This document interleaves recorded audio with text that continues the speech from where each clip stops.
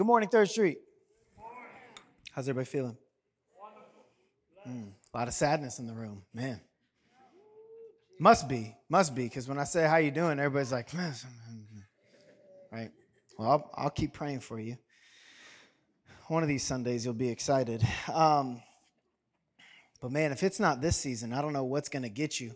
We continue this morning in our series that we call Rise Above. Can you say that? Rise Above. We're continuing our series called Rise Above. It's a series that's specifically dedicated to overcoming the resistance of the enemy, the resistance that Satan tries to put between us, the resistance that is between us and eternity. Last week, we talked about overcoming these small battles that don't seem so small in the moment until they get us all caught up and distracted from what God has truly called us to. Yes, sir. This week we look to, for some of us, a familiar passage in the spirit of Palm Sunday, the day that marks the arrival of Jesus' final entry into Jerusalem before he would go to be crucified. If you have your Bibles with you, you can meet me in the Gospel of Matthew chapter 21. The story that I'm reading this morning is found in Matthew chapter 21. It's found in Mark chapter 9. It's found in Luke chapter 19. And it's found in John chapter 12. All four Gospels saw fit to record this event. It must be significant. Amen. I'm going to pull from all four in order to give you a full telling. And so if you don't see it in Matthew, just trust me that it's in one of those four Gospels that you can go back and check out on your own time later. But for our time and purposes this morning, I want to concentrate our efforts in Matthew chapter 21. We're going to start in verse 1, and we're going to read the first 11 verses together. Matthew chapter 21, the Gospel according to Matthew says this: Now, when they drew near to Jerusalem and came to Bethphage, to the Mount of Olives, then Jesus sent two disciples, saying to them, Go into the village in front of you, and immediately you will find a donkey tied and a colt with her. Untie them and bring them to me. If anyone says anything to you, you shall say, The Lord needs them, and he will send them at once. This took place to fulfill what was spoken by the prophet, saying, Say to the daughter of Zion, Behold, your king is coming to you humble and mounted on a donkey, on a colt, the foal of a beast of burden. The disciples went and did as Jesus had directed them. They brought the donkey and the colt and put on them their cloaks, and he sat on them. Most of the crowd spread their cloaks on the road, and others cut branches from trees and spread them on the ground. And the crowds that went before him and that followed him were shouting, Hosanna to the Son of David. Blessed is he who comes in the name of the Lord. Hosanna in the highest. And when he entered Jerusalem, the whole city was stirred up, saying, Who is this? And the crowd said, This is the prophet Jesus from Nazareth of Galilee.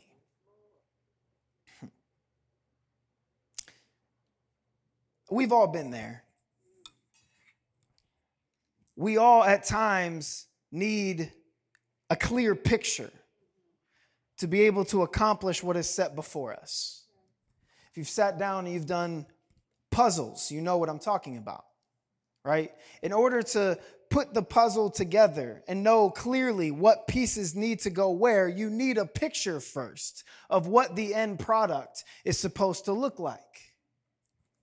If you've ever been convinced by your spouse or somebody in your household to buy furniture from IKEA, you definitely know what I'm talking about. You need a picture of what it looks like. And when you look at the picture, it's easy to be excited. Won't that look so wonderful in my home? And then you pour out all of the pieces and you realize all the hard work that needs to go into making that picture fulfilled And then frustration sets in, and you start to compare what you're doing to the picture that's set before you, and you're like, why don't my pieces look like their pieces? It must be on the manufacturer, right? They didn't put all the pieces in here. Or you get to the end, and you're like, where were these supposed to go? And if nothing else, if you're at a point in your life and neither one of those resonate, surely you've looked to the future of your own life, found somebody in our world who does something like what you could see yourself doing someday. A hero, if you will, a picture of a person who is so accomplished in some particular area, you think to yourself, I want to do it like them. Right?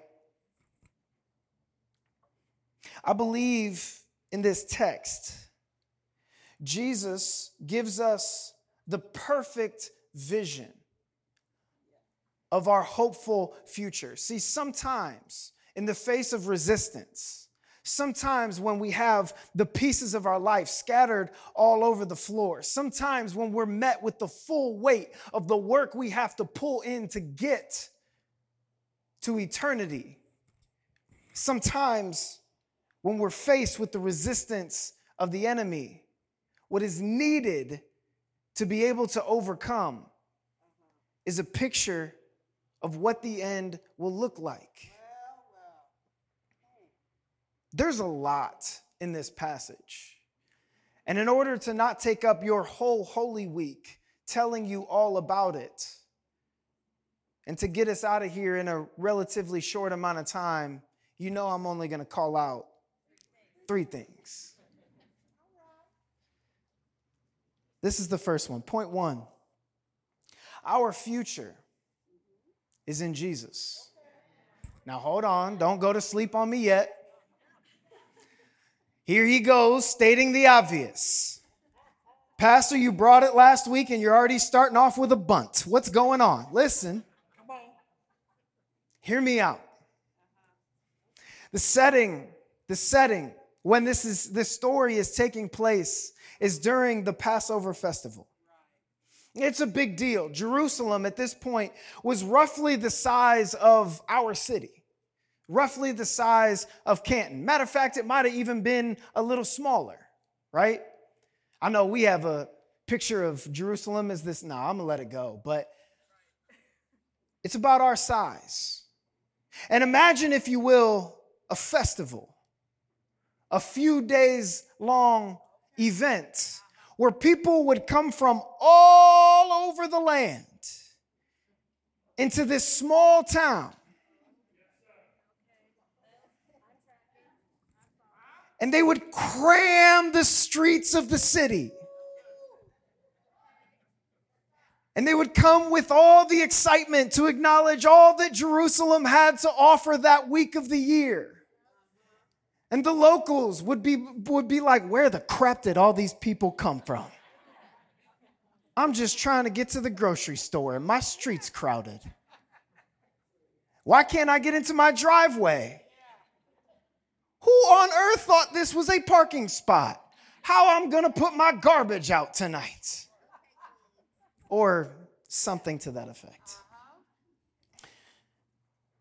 And as a result of the event's magnitude, there are influencers that are very present, right? That want to make their presence known. I'm going to point out real quickly just a few. The first of which is we can know for certain that King Herod was present at Passover. King Herod was a very, very wealthy man. Many historians would acknowledge Herod as probably one of the richest in history. There was no known end to Herod's wealth. And as a result, he was acknowledged in a lot of ways as a king, though he held no official position within the government, right? Because it was Roman occupied, but I'll get there, right? Herod was so wealthy that he built cities. He put his money into brick and mortar. He put his money into building big things that people acknowledged as Herod's. Herod did this. Herod built this. This belongs to Herod. This city is Herod's. He put so much money that people acknowledged him as a key contributor, a key influencer. He held the economic power in the day. Then we know from the chapters that surround these events that the high priest of the Jewish tradition was also present. His name was Caiaphas. Caiaphas was there, but by reading the chapters that surround the event, what we learn about Caiaphas is that Caiaphas was one of those high priests that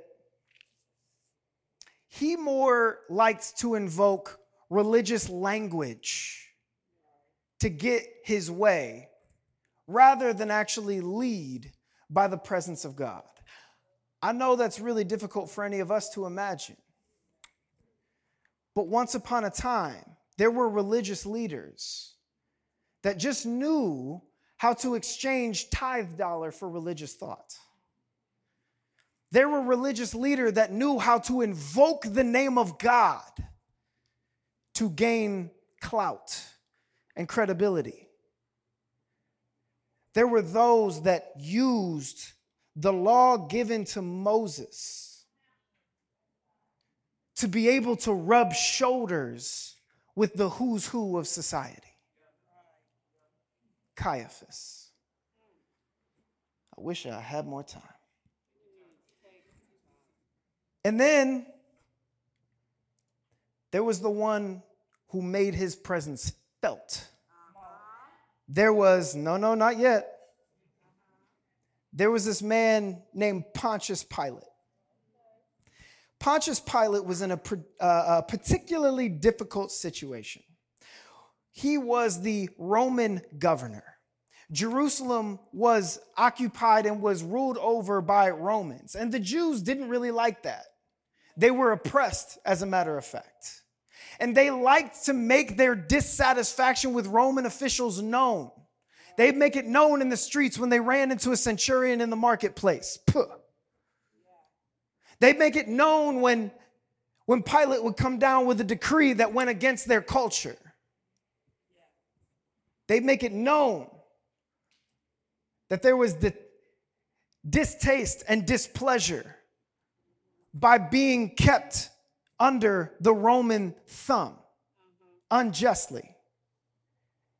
And if there was ever going to be an uprising, a swelling of Jewish pride to the point that they might just do something about it, if ever there was going to be a time where so many Jews were gathered in one place, celebrating something so substantial to their heritage that they might just get the idea to fight back against the government, it very easily could have been Passover.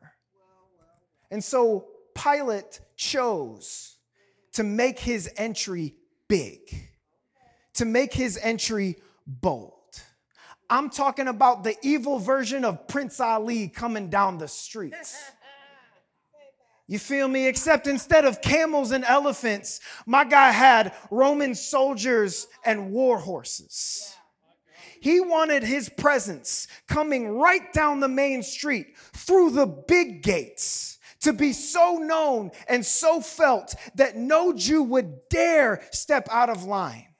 Pilate had the temple lined with his minions and placed himself in a position that let everybody know that you can celebrate all you want, but I am still the one with all the power. Influencers were everywhere. And then at the back gates, the gates that nobody would have thought to pay attention to, the side of the festival that wasn't blocked off for the parade. I'm talking about not Cleveland or Market, but over there on Cherry.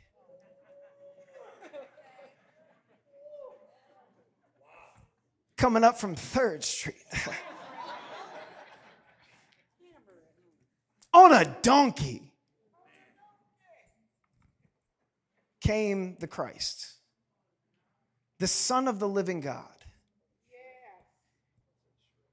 He who led with not his money, he who had a message but dare not abuse religious power, he who didn't govern by politics and man-made structures and systems, but he who led with humility, who in his wake left a trail of healed bodies, left a trail of restored families, left a trail of good news. That guy came in on a donkey. And if you fast forward through events, of all 4 major influencers I just acknowledged, only one of which is exalted to this day. Only one of which stood the test of time. Only one of which would be tried and attempted to put to shame, only to rise again and put all others to shame. The only people who came out of the crucifixion and the resurrection with shame were the influencers that tried to put it on him.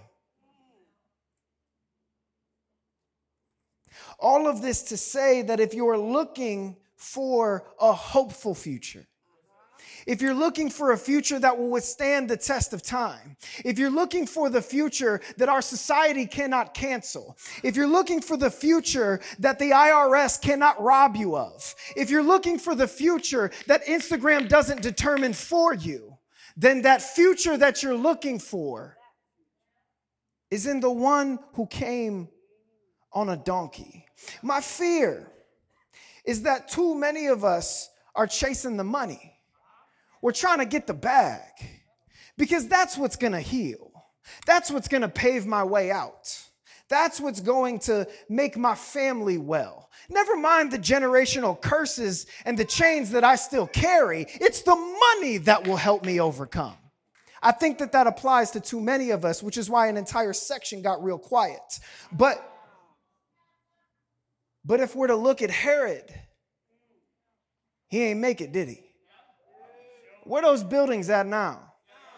You can go on a tour of Israel for 3 easy payments of whatever they can get you for. And you ain't going to see not a one building that still stands from when his money was power. My fear is that some of us are too busy chasing the clout. My fear is that too many of us have chosen the avenue that we feel will gain us followers. A whole lot more you got quiet on this one, but which may confirm my fears. My fear is that too much of our religious approach is really about what we're giving the appearance of, not about the ways that our hearts are transformed. My fear is that we're using the things that we're involved with, the good deeds that we do, to be public actions that get us into certain rooms that we're secretly chasing, rather than leading out of the humility that comes with a transformed heart. That's my fear. My fear is that as we open our phones first thing in the morning, we're more often checking how many more followers we got overnight after the content that we posted, as opposed to checking our Bible app for, at the very least, the verse of the day that's given to you in a 30-second video. Tell me we're in the Instagram generation without telling me we're in the Instagram generation, right? My fear this morning is that a lot of us are chasing that power.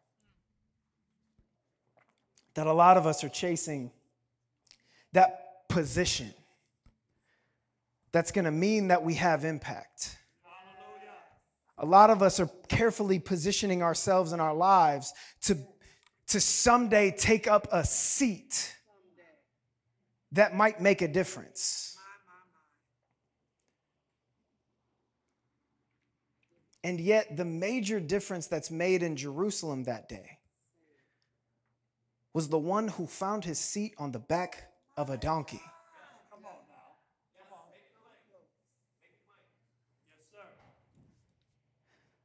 My fear is that so many of us are chasing after positions within the city without giving thought to doing the work, to being in the places,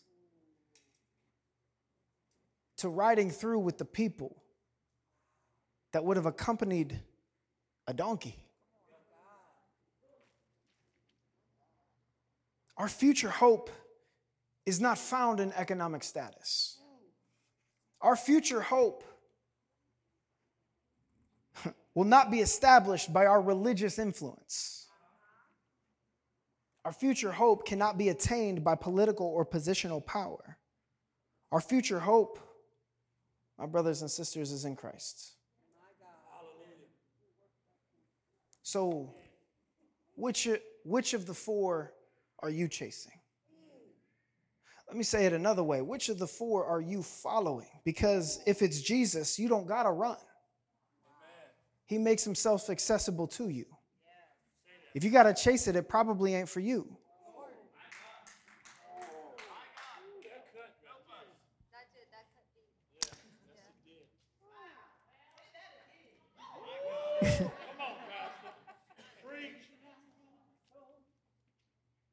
I would, but I got two more of these. Let me give you the second one. Jesus will do what he says he will do. I know. You tell me all the time. I love this passage because Jesus, it's like a soft flex. He tells his disciples, like, yo, get the donkey. And if they say something to you, because they're going to say something to you, just say the Lord needs it. And not only will they give it to you, they'll help you carry it. And wouldn't you know, in the more detailed accounts that we have, they go to get the donkey. And when they enter the town, they do immediately see the two donkeys. And they do go to untie the donkeys. And somebody does say to them, what are you doing with that? And they do turn around and say, the Lord needs it. And they're like, well, let me help you. That literally happens. And then Jesus sits on it. There's so much here. Forgive me for skipping a lot of it, right? Let me just hit a few highlights. He sits on the donkey and rides through the town on the donkey. You want to know something crazy that you can evidently find yourself? Turn to Zechariah 9:9. You don't literally have to do it. Do it later if you want to. But turn to Zechariah 9:9, and you know what it'll say? It'll say that your Messiah will come through the streets riding on a donkey. You mean to tell me that hundreds of years before Jesus was even here, they spoke this, and then it happened? And then you know what people laid at his feet? They laid palm branches, which were a symbol of Jewish freedom. They were a symbol of Jewish liberation. They were a symbol of being free from slavery. And at Jesus' feet, they laid their palms. And then the people cried out. With what? With something you can find in Psalm 118. Something that was written so long ago. For such an occasion as this. All of which fulfilling prophecy foretold about the Messiah a really long time ago. And then Jesus tells his disciples just one page before this. He says this exactly. He says, we're going to go to Jerusalem. The Son of Man will be delivered over to the chief priests and scribes. they'll condemn him to death and deliver him over to the Gentiles to be mocked, to be flogged. And y'all want to know what his sentence is going to be? I'll tell you the sentence before I even get arrested. The sentence is going to be crucifixion. But on the third day, I will rise. He says that before he even gets on the donkey. He tells him exactly what's about to happen. All of this to say, Jesus is who he says he is. Jesus will do all that is written that he will do. Jesus will accomplish all he says that he will accomplish. And do you know what Jesus says he will do? Come back. He says he's coming back. He says we're going to live in a time after his resurrection, after his ascension, but before the second coming, that's going to be real difficult. He says we're going to live in a time where people will turn against each other. He says we're going to live in a time where truth is relative and it doesn't matter anymore. He says we're going to live in a time where people would use the name of God to gain clout. He says we're going to live in a time of civil war. He says we're going to live in a time where nations will destroy nations. But he says, I'm coming back. If Jesus is who he says he is, if Jesus is going to do what he says he's going to do, then I have to wonder why we as his followers have so little faith. I have to wonder why every little resistance knocks us off our horse or our donkey. I have to wonder why. Jesus never says there won't be suffering. He actually promises it will be. But he guarantees deliverance in the midst. He guarantees restoration on the other side. In Revelation 21:4, it says that he will wipe away every tear from our eyes. That death will be no more. That there will be no more mourning. That there will be no more crying. That there will be no more pain. For these things that cause us heartache will pass away and die. Where do you need to trust that Jesus is who he says he is? That he will do what he says he's going to do. And that includes you. I got to keep moving. I got to give you this third one before we get out of here. Third one is this: Jesus' arrival causes a stir. I love this part of the accounts. If you put Matthew's and Luke's together, this part is dope. To back up a second, Matthew chapter 2 talks about the birth of Jesus and talks about the stir that was created in society when Jesus was born. Jesus' arrival marked a moment for a different king, where he was so threatened by Jesus' arrival that he set forth a decree for all children under the age of 2 to be thrown out and murdered, because he wanted to guarantee that that baby didn't live. It caused a wild stir in the community by him just being born. And when you read through the Gospels, everywhere he went, he causes a stir. But then specifically in this passage, specifically in verse 10, it says, and when he entered Jerusalem, remember, Prince Ali just entered through the main gates. He don't got no music. To my knowledge, Peter wasn't on the turntables. He didn't have trumpets. He didn't have doves being released. He didn't have soldiers marching in unison, creating the beat on the ground. He had the humility of riding in on a donkey. And it says the whole city was stirred up. Oh, guys, I wish I had time. It says the whole city was stirred up. It said everybody was quaking. It said the ground was moving when he walked in. saying, who is this? Right? Who is this? In Luke's gospel, it says that the people cried out. They were so stirred, they cried out. Just by seeing him, just by being in his presence, they recognized that he was the Messiah. And they began to cry out. And the Pharisees said, Jesus, make them stop saying that. That's sacrilegious. Make them stop. And Jesus drops one of the dopest bars I've ever heard. He said, if they weren't saying it, the rocks would. Even the rocks would cry out. Jesus creates such a stir that even an inanimate object such as the ground is like, dang, he here.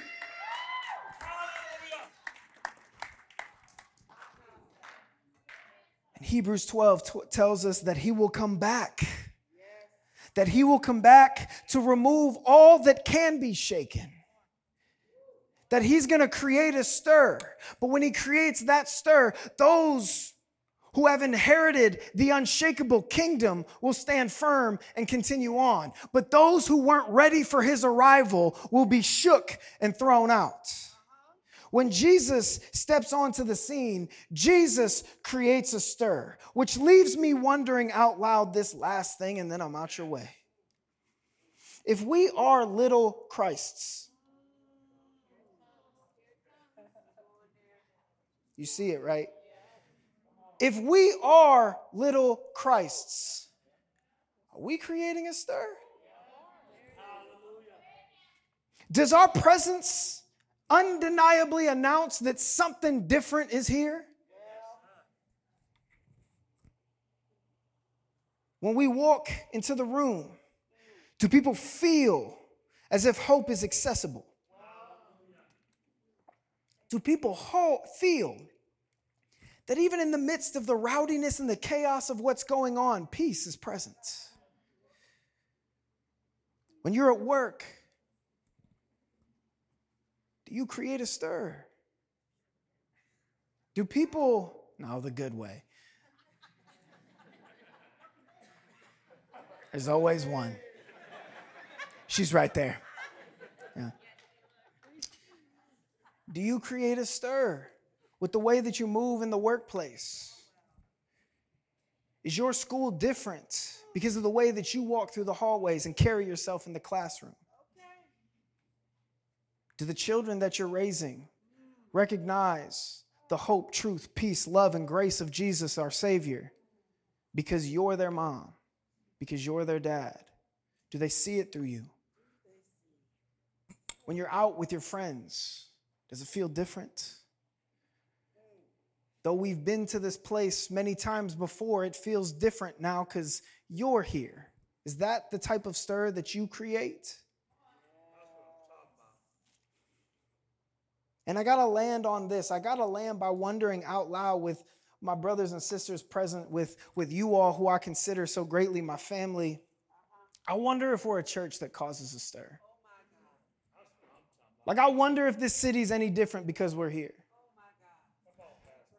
Like, I wonder if, like, the gravel is moving outside and demons in the neighborhood are running and hiding, keeping their distance because we're here. I'm wondering if we went away, would this city be any different? In Luke 19, immediately after going through the city, Jesus goes up to a high place and he looks out over all of Jerusalem and he weeps. When you look out over the city that you reside in, do you weep? Are you saddened with the darkness that you see in the midst of the bright lights? Do we weep for our city? Because what he weeps for is all those who didn't respond at his entry. He weeps for the people that he walked right past and they didn't catch it. He weeps for the people who have heard the message, but they don't respond. He weeps for the darkness, for the people that are so caught up in the darkness that they don't think to call out to the light. I wonder if when we arrive in people's lives, if they see people who aren't just chasing the bag. When we arrive in people's lives, that we're not just chasing clout, numbers, influence, I wonder if when we enter into people's lives, if they see people who aren't chasing something but following Jesus. I wonder if when we arrive in people's lives, if they see people who are going through it but have a confident hope in the one who saves. I wonder if when we arrive in people's lives, if they recognize something different has stepped onto the scene. My family, I know we're going through it right now. I know it's real. But Jesus gives us the picture to follow. He gives us the example of how to put the pieces together. Jesus shows us a posture of humility. Do you have that? Jesus shows us to put out actions and responses that show our faith. Do you have that? Are you able to make the hard decisions and trust in the one who says that he will heal and restore and not keep and hold on to the fear of ripping off the Band-Aid? Do your actions show your faith in Jesus? And Jesus shows a naturally supernatural output of there being a stir in your wake. An output that stirs things right from where we stand. Let's pray. Father God, we thank you for the hope that you provide in your Son, Jesus.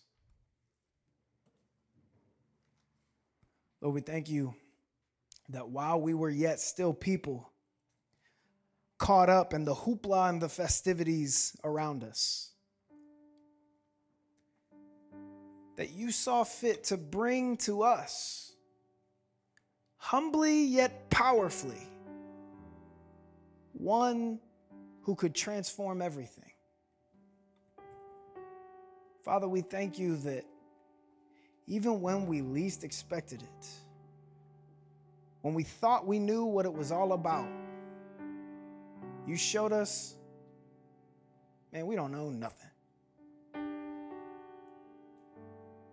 God, we thank you that you make the hope and the peace, the good news that you have to offer so accessible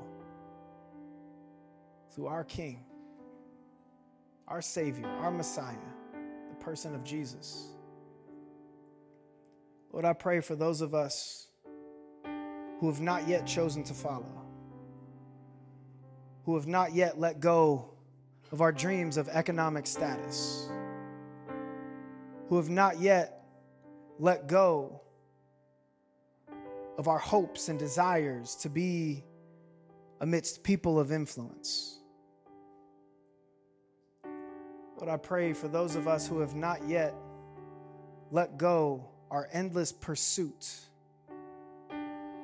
of that positional power we were told would be important.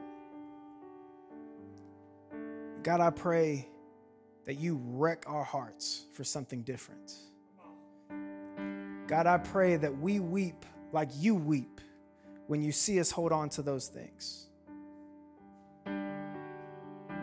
God, I pray that you would not let us take another step holding on to those things, but instead, humbly yet powerfully shove through our heads the vision of Jesus entering our lives on a donkey. And God, I pray that for all of us who have been distracted, for all of us who have not been following the way that you created, but have started to pick up steam on the other path. Lord, we thank you for the reminder to get back on the way to eternity. And Lord, we thank you that what you provide for us on the path is protection from all the destruction of the world around us. We lean into your way right now, Father, and we pray these things by the name that makes it all possible, and that is Jesus. And all who believe say, bless up.